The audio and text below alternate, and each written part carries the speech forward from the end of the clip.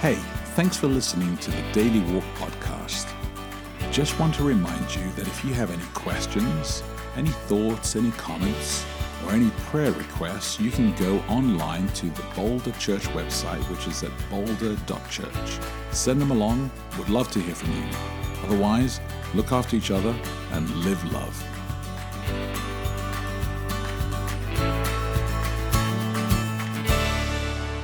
Good morning. It is Monday, May 13. Welcome to Daily Walk. I am Becky De Oliveira.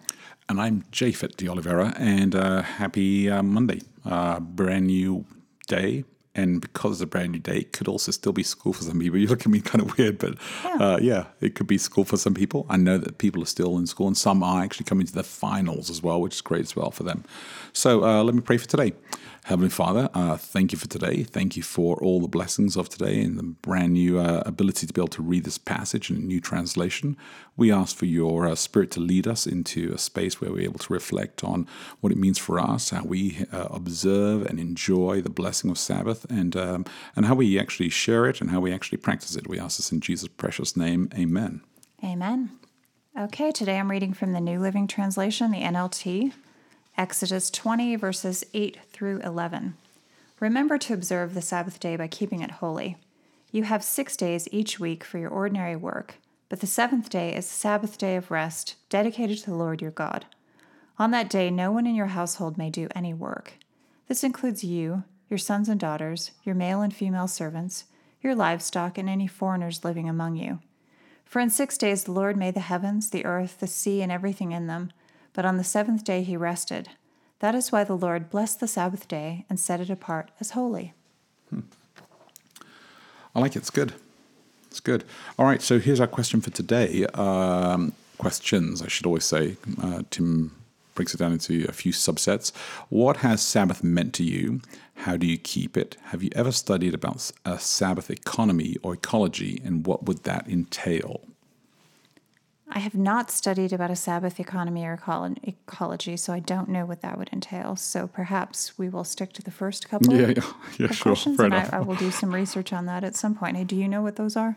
Yeah, I mean, I think that Tim, basically what Tim's trying to push along this line here is just to look at Sabbath as in a different light, rather than just something that you keep, but actually the blessing of Sabbath, actually the abundance of Sabbath, rather than it's like something rare. So if you look at it as... well, it's definitely not rare. It's every single week. It's like, it's all the time. Well, here's the idea that you keep Sabbath, or you have so much of it, it's always there, and you get to enjoy it. So do you have to keep it because it's so scarce and so rare, or is it like guaranteed there and it's an abundance, it's a blessing, and it just overflows into other things? Yeah, I think the word "keep" is an odd word. It is an interesting observe word. Would be more accurate. And so maybe there's something to be played around and thought about and stuff like that. So what has Sabbath meant to you, and how do you keep it? Which is often a traditional way that we look at it. Right away, just reading the commandment again, and I notice this every time I read it, is that the only thing it prohibits is work. But Ordinary Adventists, work, unlike the NLT, yeah. Adventists do not treat it that way. You know, you and I, pretty much everybody, grew up with a thing where you couldn't swim, you couldn't play football, you couldn't, there were a lot of things that you couldn't do. None of those things were work. You were not being paid for the things. They were not tedious. They were fun things, but you were not allowed to do them. Yeah. The only leisure activities that we really did when I was a kid was sleep. Yeah. That would be acceptable, or hike.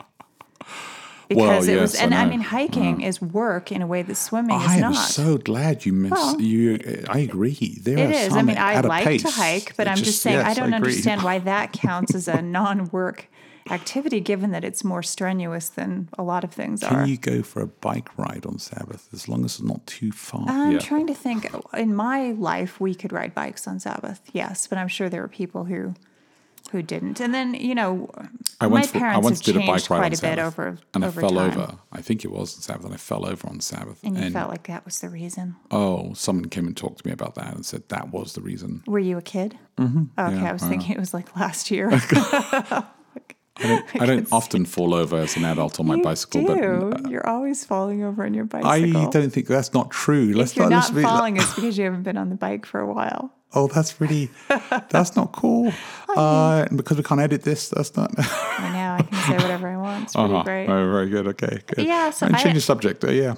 I don't know. I mean, I think if anything, Sabbath you should try to make it special. Mm-hmm. But I do have this thing about, I don't know, trying to make everything special all the time that I just think, I don't know. I mean, sometimes it's every week. It's pretty often. I saw this guy. And we don't have the kind of life. We haven't for a long time. I would have liked to have done special things on Sabbath. But the thing is, it's like a work day for you, basically. So we don't, and, you know, Except for I enjoy what I do. But you do. But I'm just saying it doesn't make for the kind of thing where we can really do something, I don't know, traditional or special every Sabbath. Mm-hmm. It just doesn't work out that way. It never has. No, and I think that's true, and I think that is the unfortunate thing, especially a Friday night for us. Friday nights are non-existent. Non-existent That's been since years. That has shifted a lot. And I did used to do challah nights with the boys for quite a few years in Michigan. Yeah, but you know, yeah. No, it's true. I was talking to a friend of mine actually.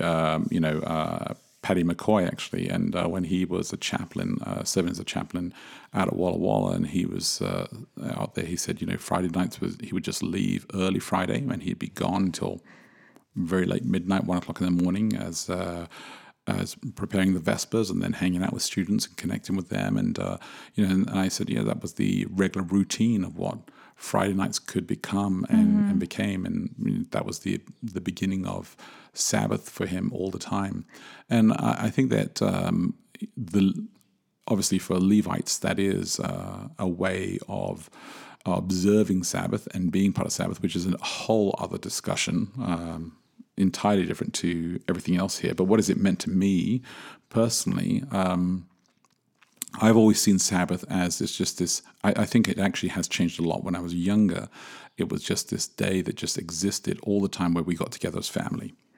Yeah, your experience sounds quite a bit like Tim's. Yeah, mine was just very much like it was the day where we would drive across London and we'd go to church, and we would get to my grand's house most Saturdays, and we'd be there all day as extended family, all the cousins, aunts, uncles. It was just like this day where all family came together. Great food, great times with the family. It was phenomenal. It was great. Well, see, one thing I do miss, we didn't have a big family, so I didn't have any of that. And of our family, we were the only ones who were Adventist anyway. So, but my parents used to quite often invite people over for lunch. Yeah.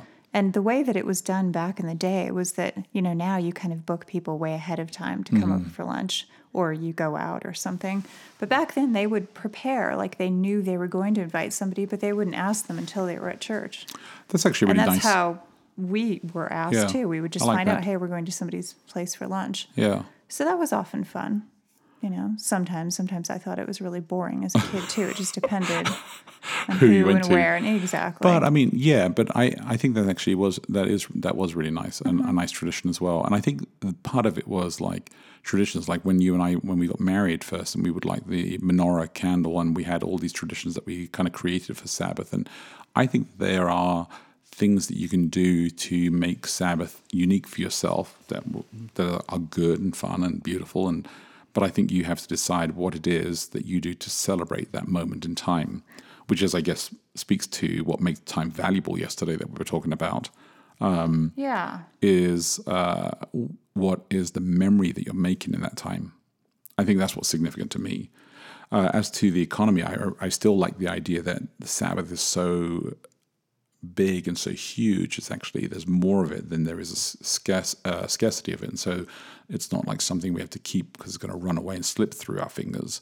But actually it's there, and it has an overflowing effect. Well, I don't think anybody thinks it's going to slip through their fingers. They just think they're going to do it wrong and therefore not be saved. Isn't that what it comes to? There is that as well. All right, maybe we'll come back to that, I'm sure, in a week. The only thing anybody's worried about, as far as I'm aware. So let me read the question one more time.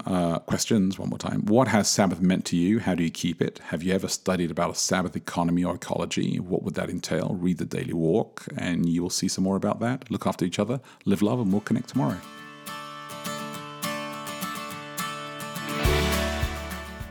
Thanks for your support for the Daily Walk podcast. Wherever you are in the world, we just want to let you know that we're praying for you, and we're glad that you're praying for us too.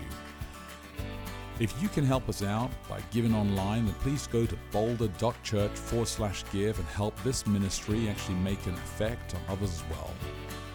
Keep us in your prayers, look after each other, and live love.